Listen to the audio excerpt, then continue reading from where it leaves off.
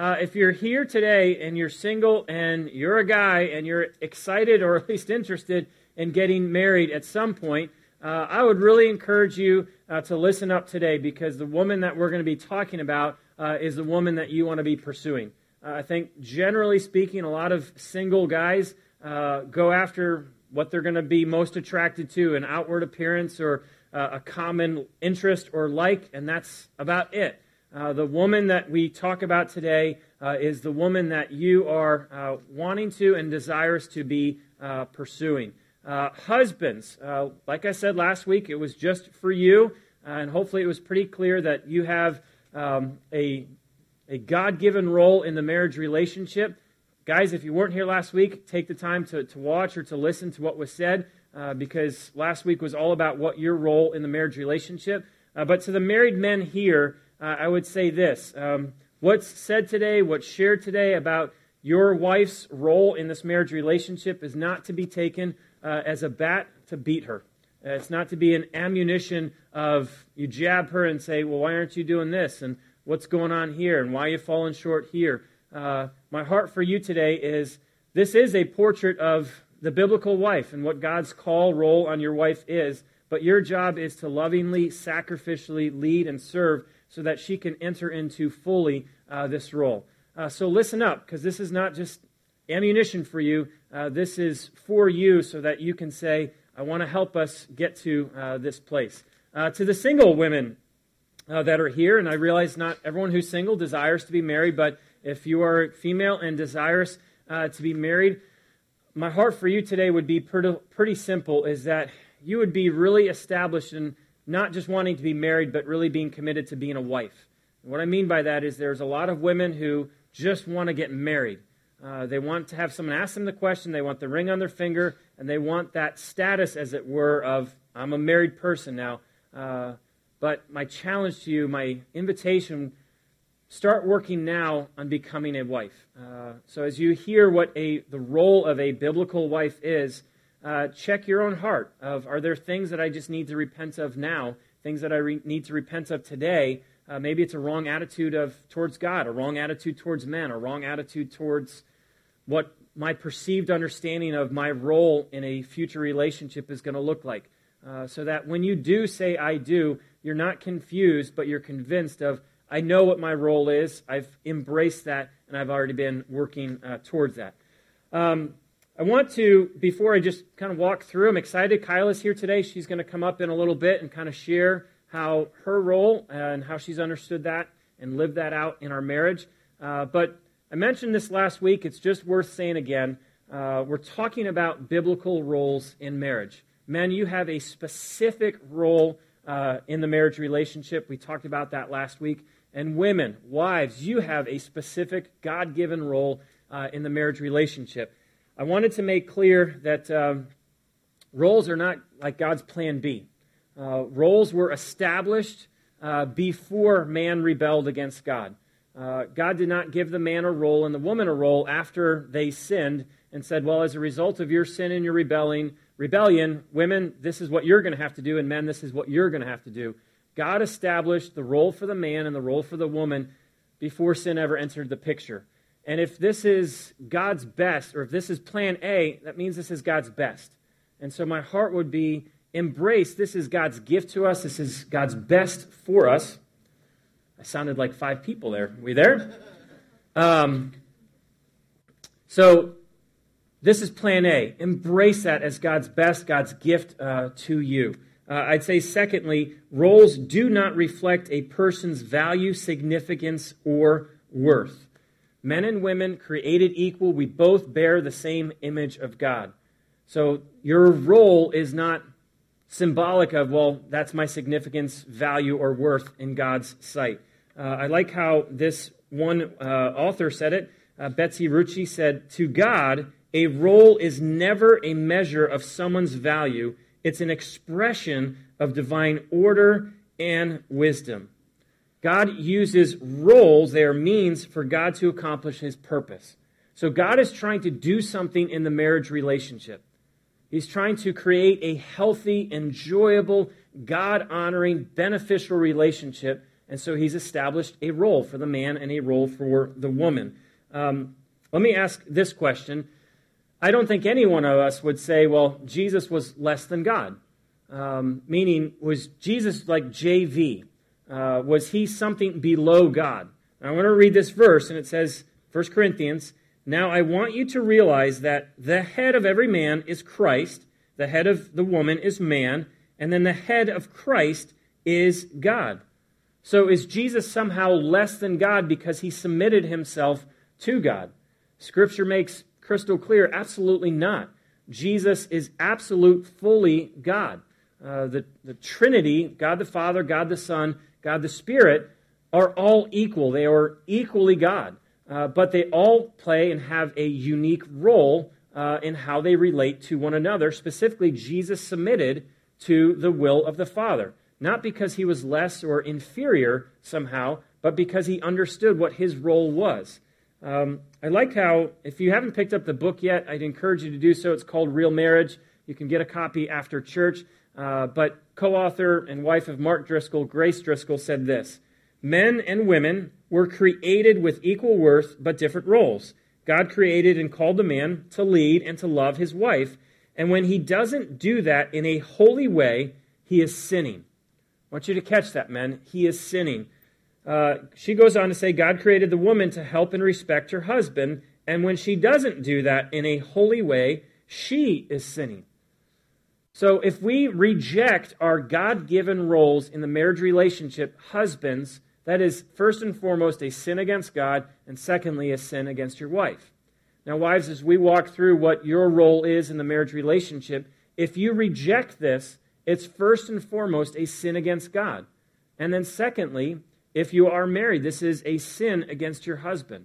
Roles are a really big deal because God's trying to accomplish something for our benefit and good, but for his glory, and he's given us specific roles. Women, this is your role. If you were to encapsulate what your role is in the marriage relationship, you could sum it up in one word, and the word would just be helper. If you go back to the book of Genesis, in the beginning, before the fall, this is what God said in Genesis 2:18. "The Lord God said, 'It is not good for the man to be alone. I will make a helper suitable for him.'" It's not good for the man to be alone. I will make a helper suitable for him. What is the role of a wife?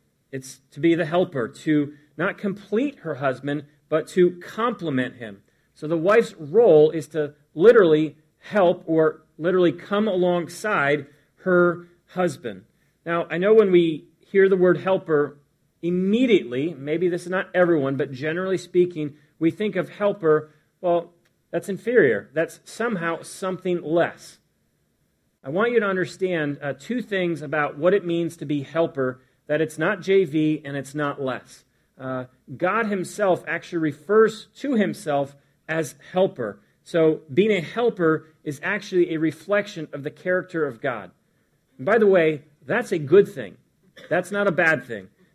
Psalms chapter 10, verse 14. "But you, O God, do see trouble and grief. You consider it to take it in hand. The victim commits himself to you. You are," same word, "helper to the fatherless." And then the author of Hebrews actually quotes Psalm 118, but he says this in Hebrews. "So we say with confidence, 'The Lord is my helper. I will not be afraid.'" God is not somehow less because he is our helper. So, wives, if your role is as helper, that is a reflection of the character of God, which is a good thing which you can embrace. I'd say, secondly, being a helper, it should actually humble you, not stir pride or discontent or any of those emotions. It should stir humility. The fact that God would want to use you, a sinful person, in anyone's life to encourage them, to love them, to inspire them, to bless them, is an amazing thing. That should humble any one of us.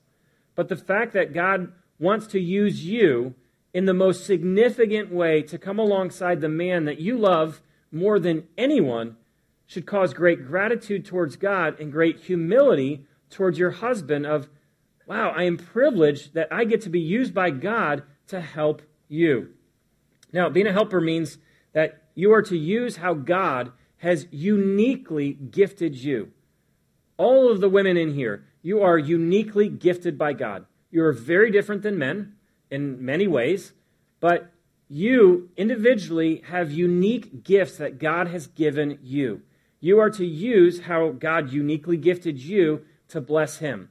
So the individual that should benefit most from how your God-given gifts is your husband. Not someone else, not some other work or ministry, or the person who should benefit most from your God-given giftedness is your husband. He's placed you, planted you in his life to come alongside, to help, to use your giftedness to support, to encourage him. Now, that's the one word that I would encapsulate the role of a wife in marriage. The man is called to sacrificially serve and to lead, but the wife is to be the helper, not something less, but to complement. I want to share, hopefully pretty quickly, because I'm excited for Kyla to come up and share, 3 ways that you can practically understand the role of helper. So I'm going to give you 3 very specific ways of how helper is communicated and understood and taught in Scripture. Number 1, if you would be a helper to your husband, number 1 is that you would be beautiful.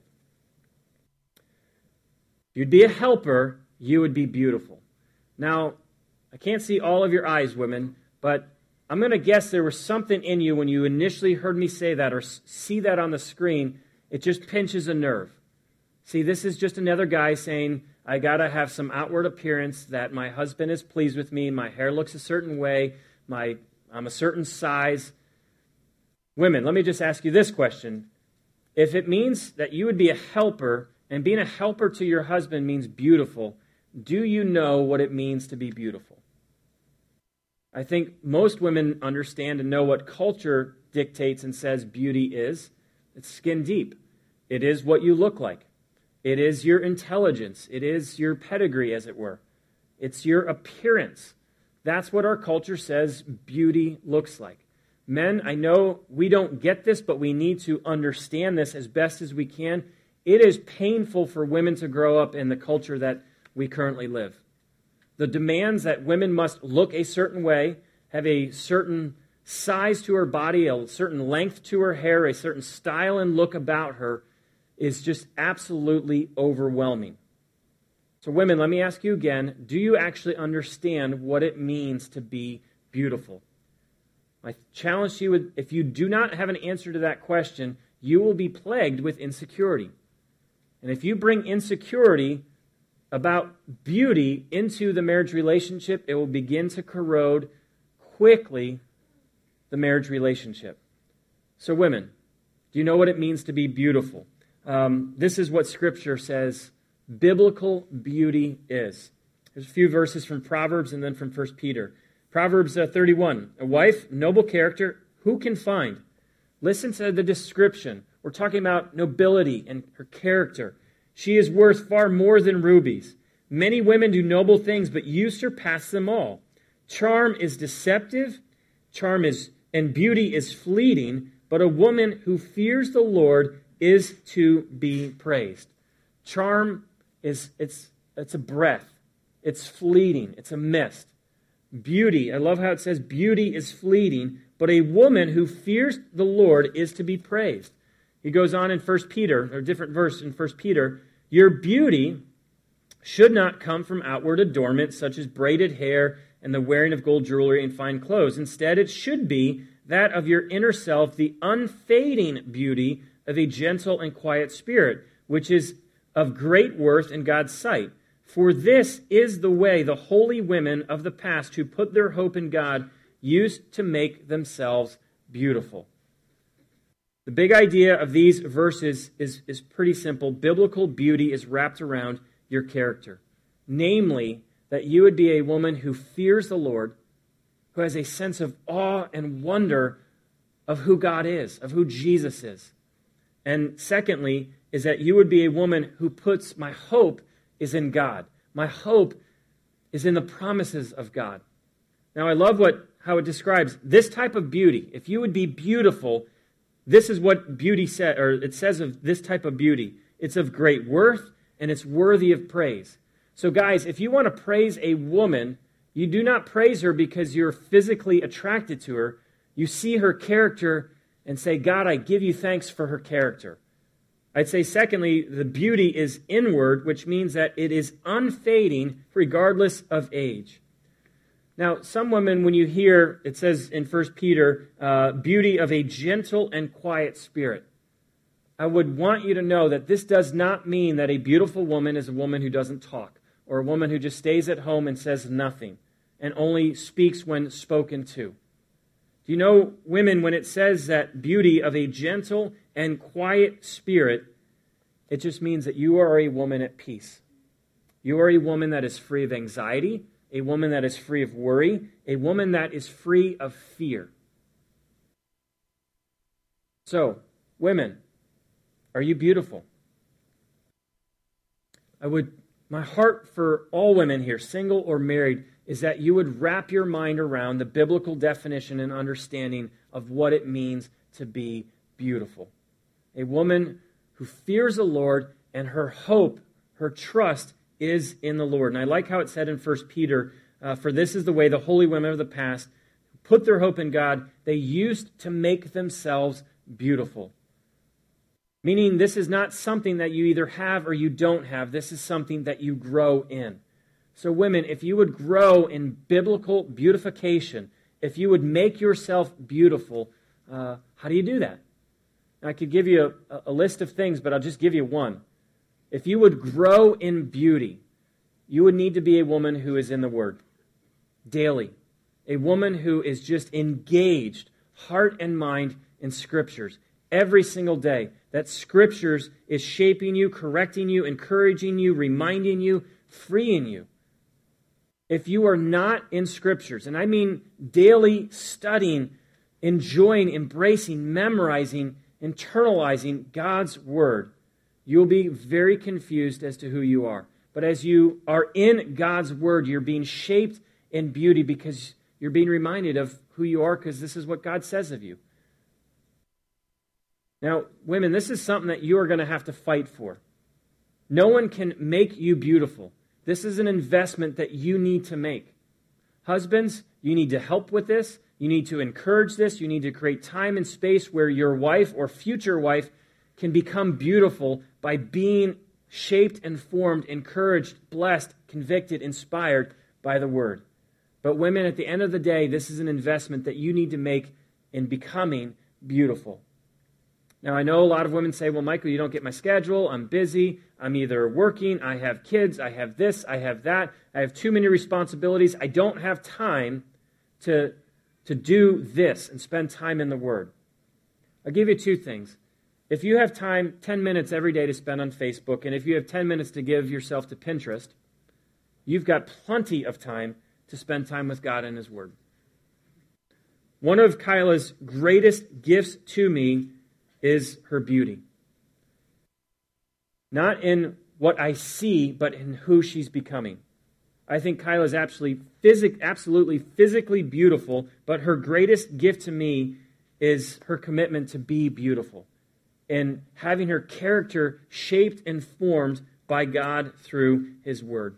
She's going to share in a little bit of how misplaced beauty has not only hindered her and hurt her, but actually how it's had an impact on our relationship. Women, please, if you would be a helper and you'd grow in this being a helper, you'd be committed to being beautiful. Single or married, make sure your understanding of biblical or beauty is biblical. Because anything other than that is going to lead you to be so insecure about who you are, what you've done, what you've accomplished, what you've not accomplished, and what you look like. Be free from insecurity because you're committed to biblical beauty. Second way that a wife is called to be a helper, number one was be beautiful. Number two is this, be submissive. That just means recognize that the husband is the leader or the head of the relationship. Now, if Scripture is clear on our equality, then why do we automatically assume that a wife's submission means that she is somehow inferior or somehow less? I would just simply say our pride. The sin of pride just seeps in and says, well, because I'm being told to submit, that means I'm somehow less. I'm less important. What's odd to me is that we get submission in our culture. If a cop pulls you over, your first thought is, wow, he's pulling me over because I'm just less of a person. Or you pick whatever the role in society is, we get that people have roles and we submit ourselves to those roles, not because they have greater value or worth than we do. We just understand that's his or her role in my life. That's it. Now, when we hear the word submission, I would just want you to get into your head and heart, this is not a statement about your worth. This is a statement about what your role is. Every time in the New Testament, Scripture talks about the role of a wife, submission is always mentioned. Here's just two passages as an example. Colossians says this, wives, submit to your husbands as fitting to the Lord. Ephesians chapter 5, wives, submit to your husbands as to the Lord. For the husband is the head of the wife, as Christ is the head of the church, his body of which he is Savior. Now as the church submits to Christ, so also wives should submit to their husbands in everything. Again, this is God's role for you in your marriage relationship. To reject that would be sin against God and against your husband. So in hopes to help you understand what this is, let me first explain what it is not. I would say, first, biblical submission does not mean these things. Know this, God is your ultimate authority, your husband is not. God is your ultimate authority. So wives, if you are in an abusive relationship or your husband is causing you or leading you to sin, you do not submit to that. Your ultimate authority is God, not your husband's. So if there is abuse, physically, emotionally, sexually, if there is causing you to sin or he's sinning on you, you do not submit to that. You turn him in. Whether it's literally to the legal authorities or to a spiritual authority.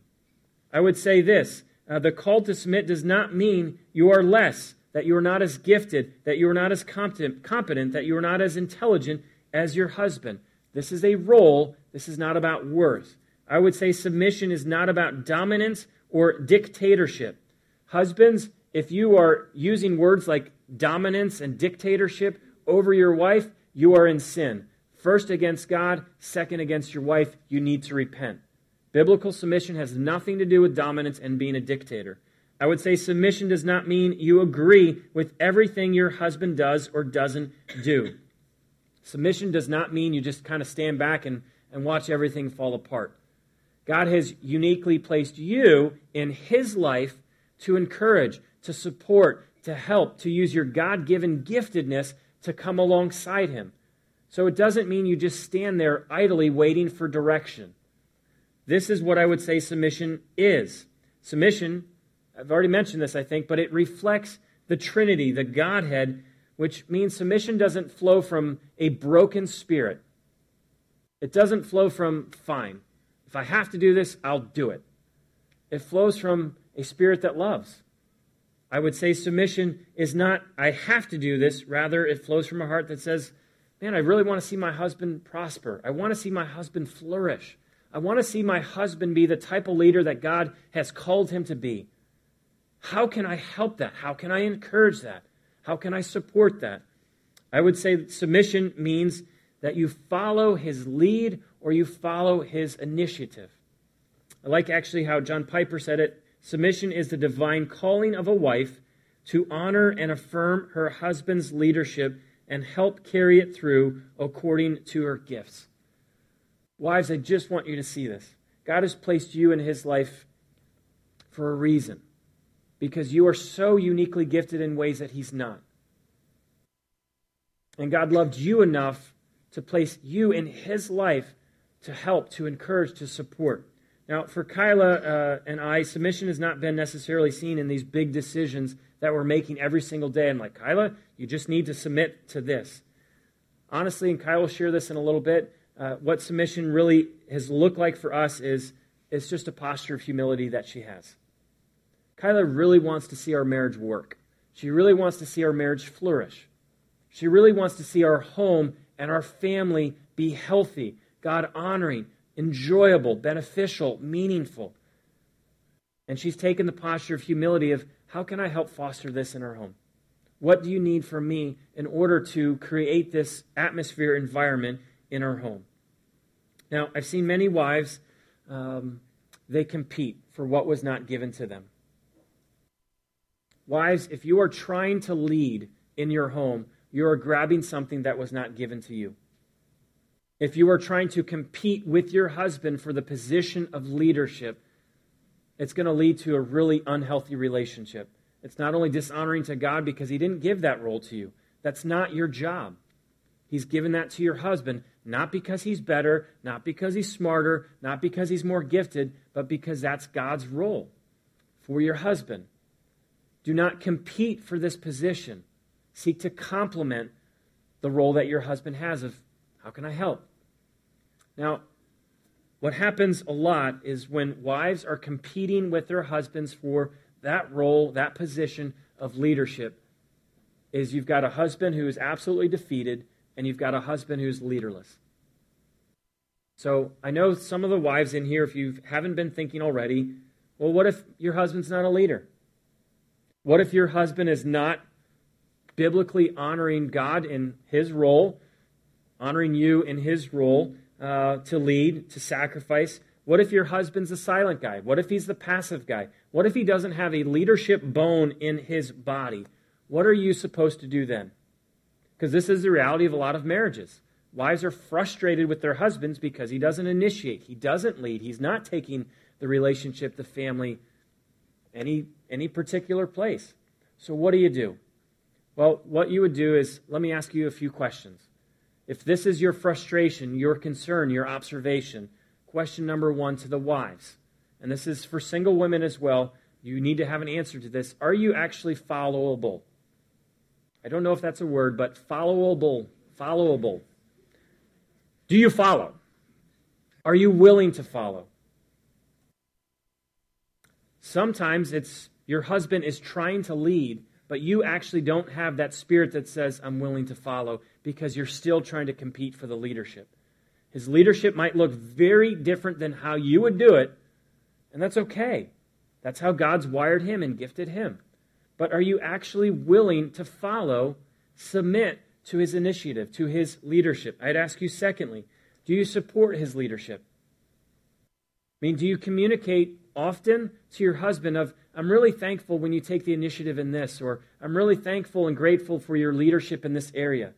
Do you support his leadership? Actively communicate verbal support for his leadership.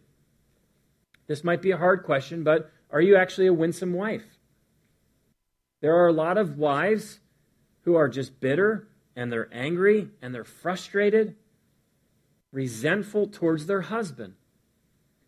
Well, if you're carrying any of those emotions, you need to repent of that. First to God, secondly to your husband. Why? Because God's called you to forgive as you've been forgiven. So carrying around anger, bitterness, resentment towards your husband, well, first of all, I'd say that is really difficult to lead someone who's like that. If I just, every time I looked at Kyla, it's like, man, she's always angry, she's always frustrated, she's always bitter, she's always resentful. Like that's difficult to lead anyone like that, nonetheless someone who's living with you. So wives, I would say, are you winsome? Winsome means repent from just sin, and it might be sin directed towards your husband. I would also ask this question, and maybe this would be the most helpful of, if you don't have a husband who's currently leading, let me ask, are you praying for him? One of the things that motivates me is, and motivates Kyla as well, is there is no one on this planet who's going to pray for me like Kyla can.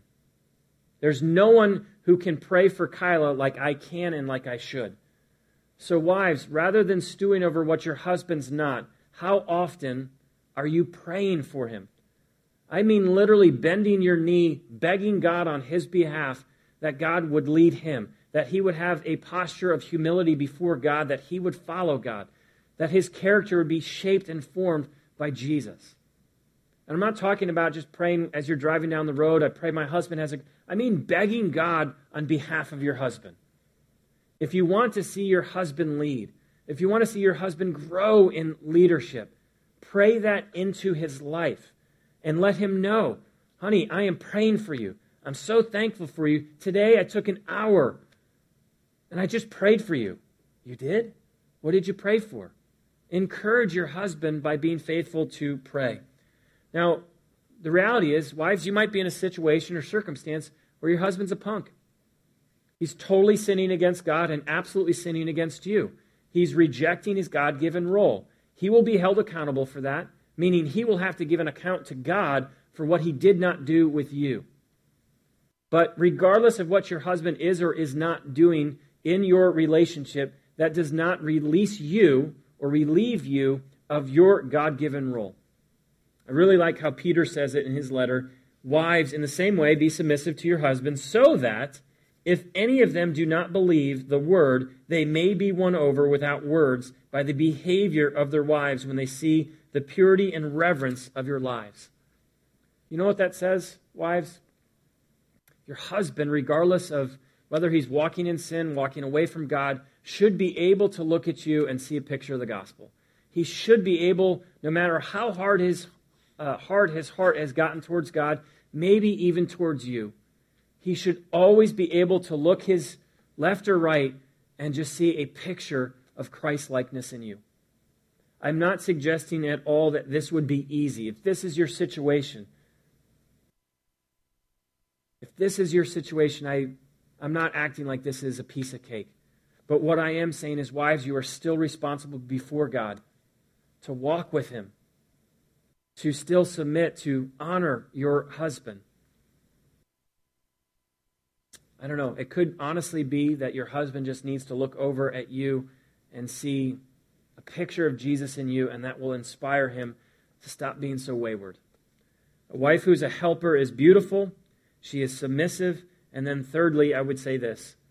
She's respectful. I like how Ephesians says it, 5:33. However, each one of you also must love his wife as he loves himself, and the wife must respect her husbands. Generally speaking, women want to be loved, men want to be respected.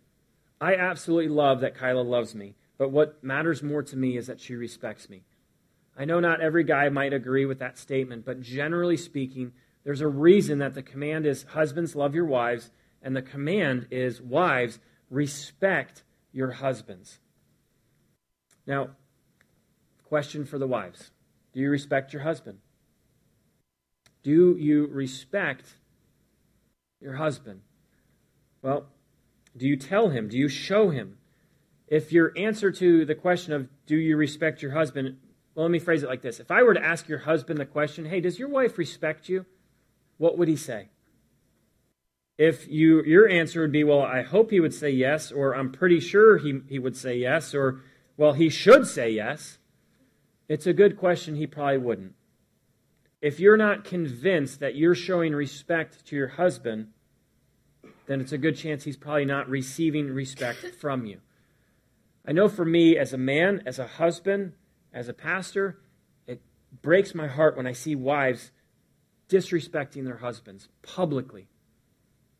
When they're in a group of women and they might be sharing something that is under the banner of, well, this is a prayer request, but could you guys please pray for me because my husband's a punk. He's not a leader, and he's just this big, fat, ugly sinner, and he's not doing this, but please, will you pray for him? What you're, in essence, doing is you're trying to get other women to feel bad for you of, wow, you just have it so bad. And by the way, if that's how you're publicly praying for your husband, that is not a prayer request God's going to answer. That is not a prayer request that pleases God because it's disrespecting to your husband, to publicly speak poorly of him. Now, I realize that you might have a husband who's doing that. There is a time and a place to invite someone else to come alongside you, but it's not void of your husband. Women, wives, do not disrespect your husband. Privately, meaning belittling him. Publicly, do not disrespect your husbands. You might think in your head, well, he's not doing anything worthy of respect. Your command by God to you, your role, is to respect your husbands. Now, Kyle's going to share here in a second of two primary ways of how I receive respect. Now, guys, this might not be how you receive respect, but women, rather than me rattle off a list of how your husbands might feel respected, receive respect, just simply ask him. That is a respectful thing to do. Honey, how do you receive respect? What can I do to show you, to demonstrate to you that I respect you? That's a respectful thing. So today, wives, go to your husbands and ask them, how can I respect you? For me, it's verbally. Kyla shows respect for me through her verbal. And secondly, and we'll explain this in a second, of her being a champion for me. It's not the only ways that I feel respected, receive respect, but my two primary ways that Kyla communicates and that I receive respect is through her verbals and through her being a champion. Women, I would say this. You honestly might be in a situation where your husband is not doing respectful things. But you have to know, is your respect conditional or unconditional? There is no clause in there where it says, if your husband does this, then you should respect him. Or when your husband does this, then you should respect him. There is no qualifiers in Ephesians 5:33. The wife must respect her husband. So statements like, well, I would respect him if he would do this, or I would respect him if he would say this, or I would respect him if he would become this. That's disrespectful. Your role, your God-given role in his life is to communicate respect. And if you're disrespecting him, that's actually less of a statement about what you think about your husband and more of a statement about what you believe about God. If God has unconditionally given you everything you need, his love, his grace, not based upon your performance or lack of performance, but he's just graciously given you everything you need, then how could you ever look at the guy that you love and say, you're not worth this, you're not worthy of this. If you do this, then I'll give you this. God's never done that to you. So wives are to respect their husbands unconditionally. I know for me, and I think this would be true of all of us, it's God's unconditional love in my life. It's his grace unending. It's his mercy unending. It's his faithfulness unending that is leading to greater transformation in my life. Wives, the very thing that might lead to transformation, growth, maturity in your husband is your ability to unconditionally offer him a respect. God might use you respecting him unconditionally to lead towards greater transformation. Wives, this is the role. Encapsulated in one word, to be a helper. Not because you're less, but because God wants to use you in this marriage relationship to accomplish his purposes. Helper can be understand and pursue being beautiful. Pursue being submissive. And then secondly, as we've just been talking about, be active in respecting your husband. I want to invite Kyla to come up and to just a huge welcome and applause.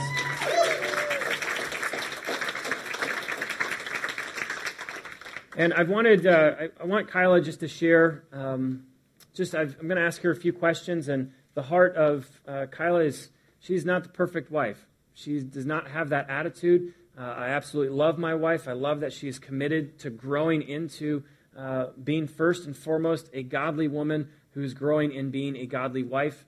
And I love her dearly, and she's learned a ton about what this role has looked like and how it's actually played out in the Davis household. And so I just wanted you to hear from her about specifically, I think men, you can be encouraged by this, but specifically women, single or married, this is for you to hear from her about how she's understand and kind of lived out the role. So Kyla, helper, as we've been talking about, is pursuing beauty, pursuing being submissive, and being respectful. So speak to or address the beautiful of how has beauty impacted you, so to speak, and how has, your pursuing beauty, biblical beauty, impacted us. Well, it's safe to say that I struggle on a daily and many times a day, probably basis of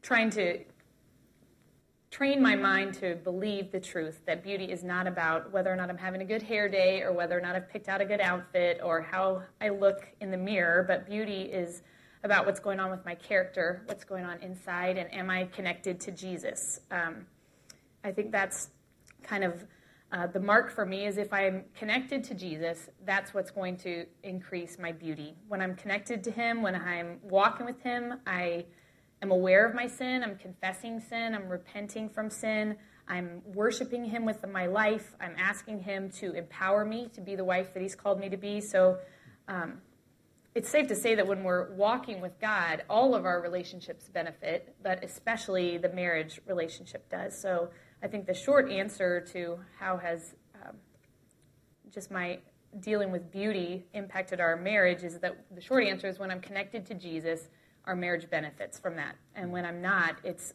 destructive. One thing I learned very quickly after we were married is that my sin does not occur in a vacuum. I like to think it does. I like to think that my sin is just between me and the Lord, and I can deal with him about that.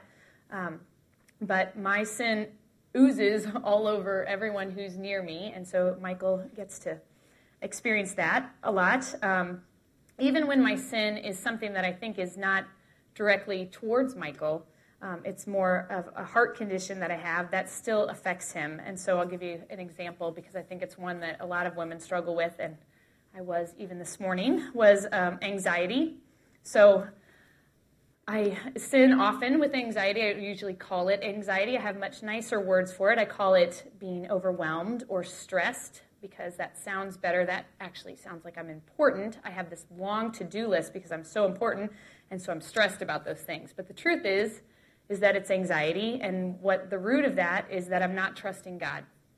So when I'm anxious, I'm not trusting God. I'm not going to him and asking him to help me to accomplish the things I need to accomplish. I'm not going to him and asking, should I even be trying to do all these things on my to-do list? There are probably things on there that God would eliminate that are things that I don't need to be doing.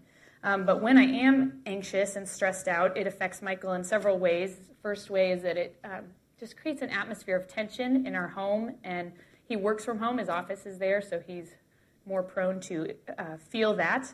It also keeps me from being available to be his helper. If I'm so busy running around trying to do all the things that I think I need to be doing, then I'm not available to him. There's no way he's going to come to me when I'm frazzled and stressed out and ask me to assist him with something or help him with something. And what's funny is that a lot of times I think I'm doing things, I think I'm doing them to help him, but I haven't even taken the time to ask him if these are helpful things. I'm just stressed out and busy doing them. And the third thing I would say with anxiety especially is that it does not stop with anxiety. Psalm 37 verse 8 says, "Do not fret, it leads only to evil." Anxiety rarely just stays an internal sin. It spills out all over into other ways. It causes me to be short with Michael or impatient with the kids, causes me to be critical of Michael or start complaining, things like that. So the cure for that is me fixing my eyes on the Lord and coming to him.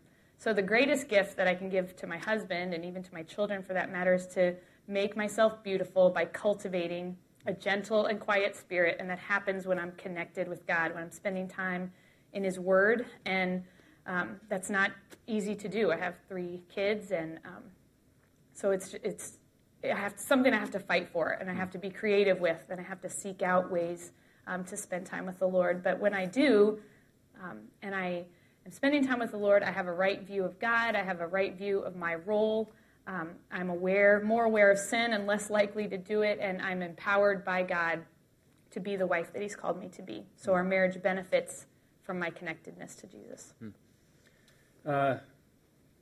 Women, this is just something you got to fight for, because you live in a world that says being beautiful is something different than what God has declared beauty to be. I know it's one thing to kind of hear. I get beauty means it starts from the inner, but you really need to embrace that and fight for that. Guys, I was really shallow before I got married, and what was most important to me was what I thought was most attractive. I am absolutely still attracted to Kyla physically. I think she's gorgeous, but her beauty to me is so much more wrapped up in her character. I was the shallow guy, and if you are that guy still, get over yourself that the most important thing is not what you physically see, but in who she is. I'm not saying that it's not important to have an attraction, a physical attraction, for your spouse. We'll talk about that in a few weeks when we talk about nakedness. But I would say understand beauty from God's perspective, both men and women fight for it. No one else is going to fight for it for you. It's sad to me when I see so many women battling things like insecurity. Why on earth are you insecure? Because you weigh a certain number? Because why? And I love how Kyla said, if you are connected to Jesus, you have nothing to be insecure about. Because you are wholeheartedly loved. What on earth do you have to be insecure about? Don't bring that into the marriage relationship. It will rot you and it will rot that relationship. So get biblical beauty in your heart and head and then just fight like crazy. Kyla has to live with an emotional dude. So Kyla, I won't ask how that's impacted you, but the submission, how have you understood that and just kind of how have you seen that play out for us? Yeah, especially in the beginning of our marriage, submission was something that was pretty hard for me to wrap my mind around. It was hard to accept the truth that my role and the call for me to be submissive does not mean that I am less valuable, as Michael shared already. But I think what was really key for helping me to understand this was thinking about God and how Jesus submits to the Father. That Jesus is the model of perfect submission, and we would never look at Jesus and think that he is less, that he is not as valuable because of that. That is his role, and he fulfills it completely.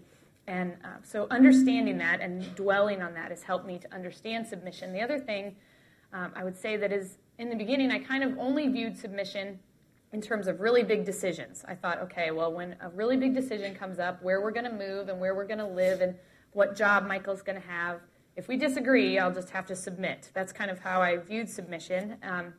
But God has been showing me over the years that that is not all that, certainly that's a piece of submission, but it's not all that it means. And he wants me to submit way more often than just when there's a big decision. That doesn't happen very often, that you're making a new big life change like that. But submission needs to be occurring multiple times every day.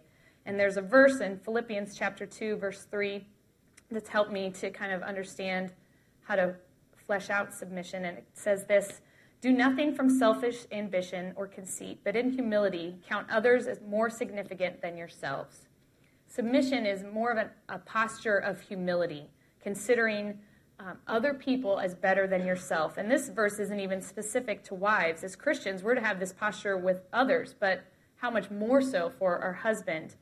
So what this looks like is that I'm seeking to consider Michael's opinions, Michael's preferences, Michael's desires as more important than my own. It doesn't mean that I don't have preferences or that I don't ever get to talk about what I'd like to do. What it means is that I die to myself and I consider his preferences as more important than my own. And so here's just an example of how this practically works. Michael is spontaneous, and I am more of a planner. I'm not on the spectrum of planning. I'm not a huge planner, but more compared to him, I'm a planner. So if we're going out with the kids for a family day, for example, I usually want, before we head out the door, I want to kind of know where we're going and what we're doing so I can be prepared for all those things. Well, often we'll be in the car and Michael will just have a great idea of somewhere he wants to go that wasn't part of the plan. And I have a choice. I can either submit to that and go along with it, or I can hold tight to my plan and not want to give that up. And I've learned that what God wants me to do is to submit to that, to consider his idea as more important than my own. Now, I can fight for it and I can get my way, but there will be a cost to that. Michael will be discouraged, because he was excited. He had a great idea. The kids will miss out on something fun just because I wanted to stick to my plan. So it doesn't mean that we never get to do anything I want to do, but there are times when I just need to die to myself. And I don't need to make a big production out of it. Like, all right, fine, we will submit to your, That's not submitting. That's manipulating and trying to still get your own way or to make it obvious that I'm submitting. I don't like it. But really, my ability to submit to my husband is reflective of my ability to trust the Lord. Ultimately, I am submitting to God. God is the one who's commanded me to do this, and am I trusting God to lead my husband? If I do not submit to him and don't come along, follow after his leadership, what I'm saying to God is, I don't trust you. I don't trust you to lead my husband to the place where we need to go, so I'm going to take matters into my own hands, and I'm going to steer this ship the way that it ought to go. So when I'm submitting, what I'm doing is telling God that I trust him. Guys, I would say if you're dropping the S word in your marriage relationship, and that's often in your vernacular with your wife, there's something wrong with your leadership. If you're constantly having to tell your wife, you need to submit to this, you need to submit to this, you really need to begin re-examining, well, gosh, how am I actually sacrificially, humbly, as a servant, leading my wife? I'm not saying I'm a great leader, but Kyle and I've never said, Kyla, listen, honey, you need to submit to me on this and put a smile on your face and you're going to love it. Like it's never happened. We pray about things together. We seek the Lord together. I initiate some of those things, or I initiate those things, but submission doesn't work where it's just a verbal, you must submit. It's a relationship, and I have a role, Kyla has a role. We work together to honor God and honor one another, but it starts from a posture and a position of humility, not just on her part, but on my part as well. Kyla, lastly, what would you say about respect? Generally, most women want to be loved, which I know is obviously important to you, but for me, for you to respect me. So how does that look like? Practical examples of how we do respect. Yeah.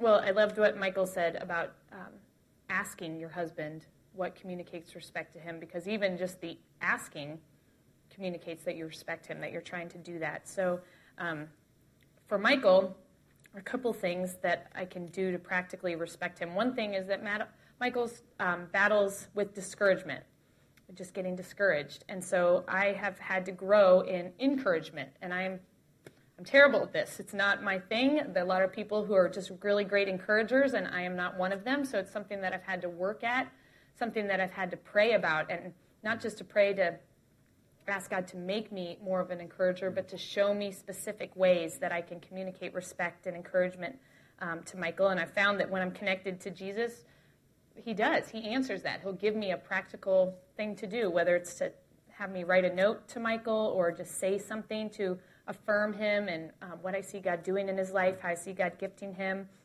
or just to show him physical affection or to make him a priority, things like that. But I've had to grow, and I have to continue. I have a lot of room to still grow in encouraging him. The other thing is, Michael referred to earlier, is just by being his biggest champion. He is in a challenging role, and he has he faces plenty of critics, as all husbands do. They've got a lot of people criticizing them. They don't need someone else criticizing them. What they need is someone to be their biggest fan, someone to cheer them on, to encourage them and spur them on and remind them of the giftings that they've received from the Lord and what God wants to do through them. And so one way this plays out in our life is Michael is a dreamer. He's a visionary, and that's how God has gifted him. He has lots of ideas all the time. His dreams have been used by God to propel us forward in our marriage and our family, have caused us to step out in faith and trust God for things that if he were not like that, I certainly would never have urged us to do those things. So, but he is very different from me in this. I am very practical. I'm a realist. I am not a dreamer. So we balance each other out in this, but one thing I've had to do as a way to show respect to Michael is that I have had to learn to bite my tongue when he shares one of his dreams with me. I can't just immediately start explaining to him how that's not practical and this is not going to work and that's not going to work. He has coined a term for that. That is called me peeing on his dreams. And so I have to really learn to not pee on his dreams. When he shares something with me that he's excited about and he's passionate about, it might not be completely practical. That's okay. This is a gift that God has given him, and our marriage needs him to be a visionary. This church needs him to be a visionary. I need to encourage him in that and respect that gift. It's different from mine. That is not my gift, but I need to not pee on his dreams. When I do, that's fine. I can do that and explain how practically these things won't work. But the result is that he shuts down and he's discouraged, and I have just disrespected my husband. So it doesn't mean that I don't ever get to speak into things. Usually if dreams stick around for a couple weeks or so, then it's time to add in, just a dash of realism. But I have to do that in a gentle, respectful way. Wives, you have to ask your husbands, because your husband might be sitting next to you and be like, well, that's not how I receive respect. That's fine. We're all different. But the call is still to respect. And so I would encourage you, wives, please take the time this afternoon to go to your husband and say, how do you receive respect? And how can I demonstrate an active demonstration of that I do respect you? Wives, this is your role. This is not something man invented. This is not something the first husband came up with and because it seemed good to him. This is something that God came in his design. This was his plan A, that the husbands had a very specific, unique role, and the wives were to have a very specific, unique role, really encapsulated in that one word, helper. You can understand how you help your spouse through pursuing biblical beauty, through pursuing being submissive, supportive, coming alongside, and then thirdly, by being active in respecting him. This is not the man doesn't have an easy role, and neither does the wife. But what I would say specifically for the wife, if this is what God has called you to, then he will empower you to do it. So as Kyla said, and I love how she explained it, her connectedness to Jesus, her position and her proximity to Jesus will determine whether or not she's able to honor God, honor me by fulfilling her God-given role. Say that same thing for me as a husband. My connectedness, my position, my proximity to Jesus enables me, empowers me to do what God has called me to do. So this is not optional. This is not just a good idea that God has for spouses. This is God's design in marriage. If you're a husband, please embrace your role. Honor God and honor your wife in doing that. Wives, honor God and honor your husband in embracing your role. And if you're single, male or female, and desires to get married, please understand what roles are before you enter into them and begin to have your character shaped and formed now so that when you do say, I do, you hit the ground running, not fighting, trying to, well, what are you going to do and what are you going to do type of a thing. So, wives, I would ask you this as we close. Would you go to your husband today? And would you do the hard work and say, is there something that I can do better? Allow your husband to assess you, as it were. Wives, I asked you last week for the husbands to come to you and give them an assessment of how they're doing as a husband. Wives, it's your turn. Would you go to him? And I'd encourage you, even if you're a fiancé and getting married, saying I do soon, would you go to your fiancé or your spouse, say, give me an honest but gentle assessment of how I am doing as a helper. And allow your husband, fiancé, to speak into how you're doing. He's the best referee. We often think in our heads we're doing something, but we're really not. So ask him how you're doing. And wives, if there's something specific that you heard today that God's been tugging on your heart, bringing that wave of conviction, would you respond to what God is talking to you about today? Because there might be something you honestly need to repent of. It might be an attitude towards your husband, a behavior towards your husband. It might be an attitude towards God. Would you do that work today? I mean, literally in this place before you even celebrate communion. Would you confess what needs to be confessed, repent of what needs to be repented, and then share it with your husband? Hey, God really spoke to me today that I've been doing this, and I see that it's crushing our marriage. I've been acting like this, and I see that it's utterly not helpful to you. I confess that to you. Will you please forgive me of that? And will you pray that I grow in this? Would you do that today? Because that's honoring to God, and it's honoring to your husband, and it's absolutely not healthy for you to carry that around any longer. I want to pray and invite the worship team to come back up. But as we pray, we're going to celebrate communion, and our heart is, as Kyla said, as I've been talking about, Jesus is the difference. Jesus is the difference in your relationship. in the marriage relationship, but Jesus is also the difference in how we even have a relationship with God. If you're here and you are not a Christian, we would implore you, make the decision today to become a Christian, to submit, surrender your life to the Lordship of Jesus. And if you are a Christian, then today, come celebrate communion. Give thanks to Jesus for who he is and for what he's done. Let me pray.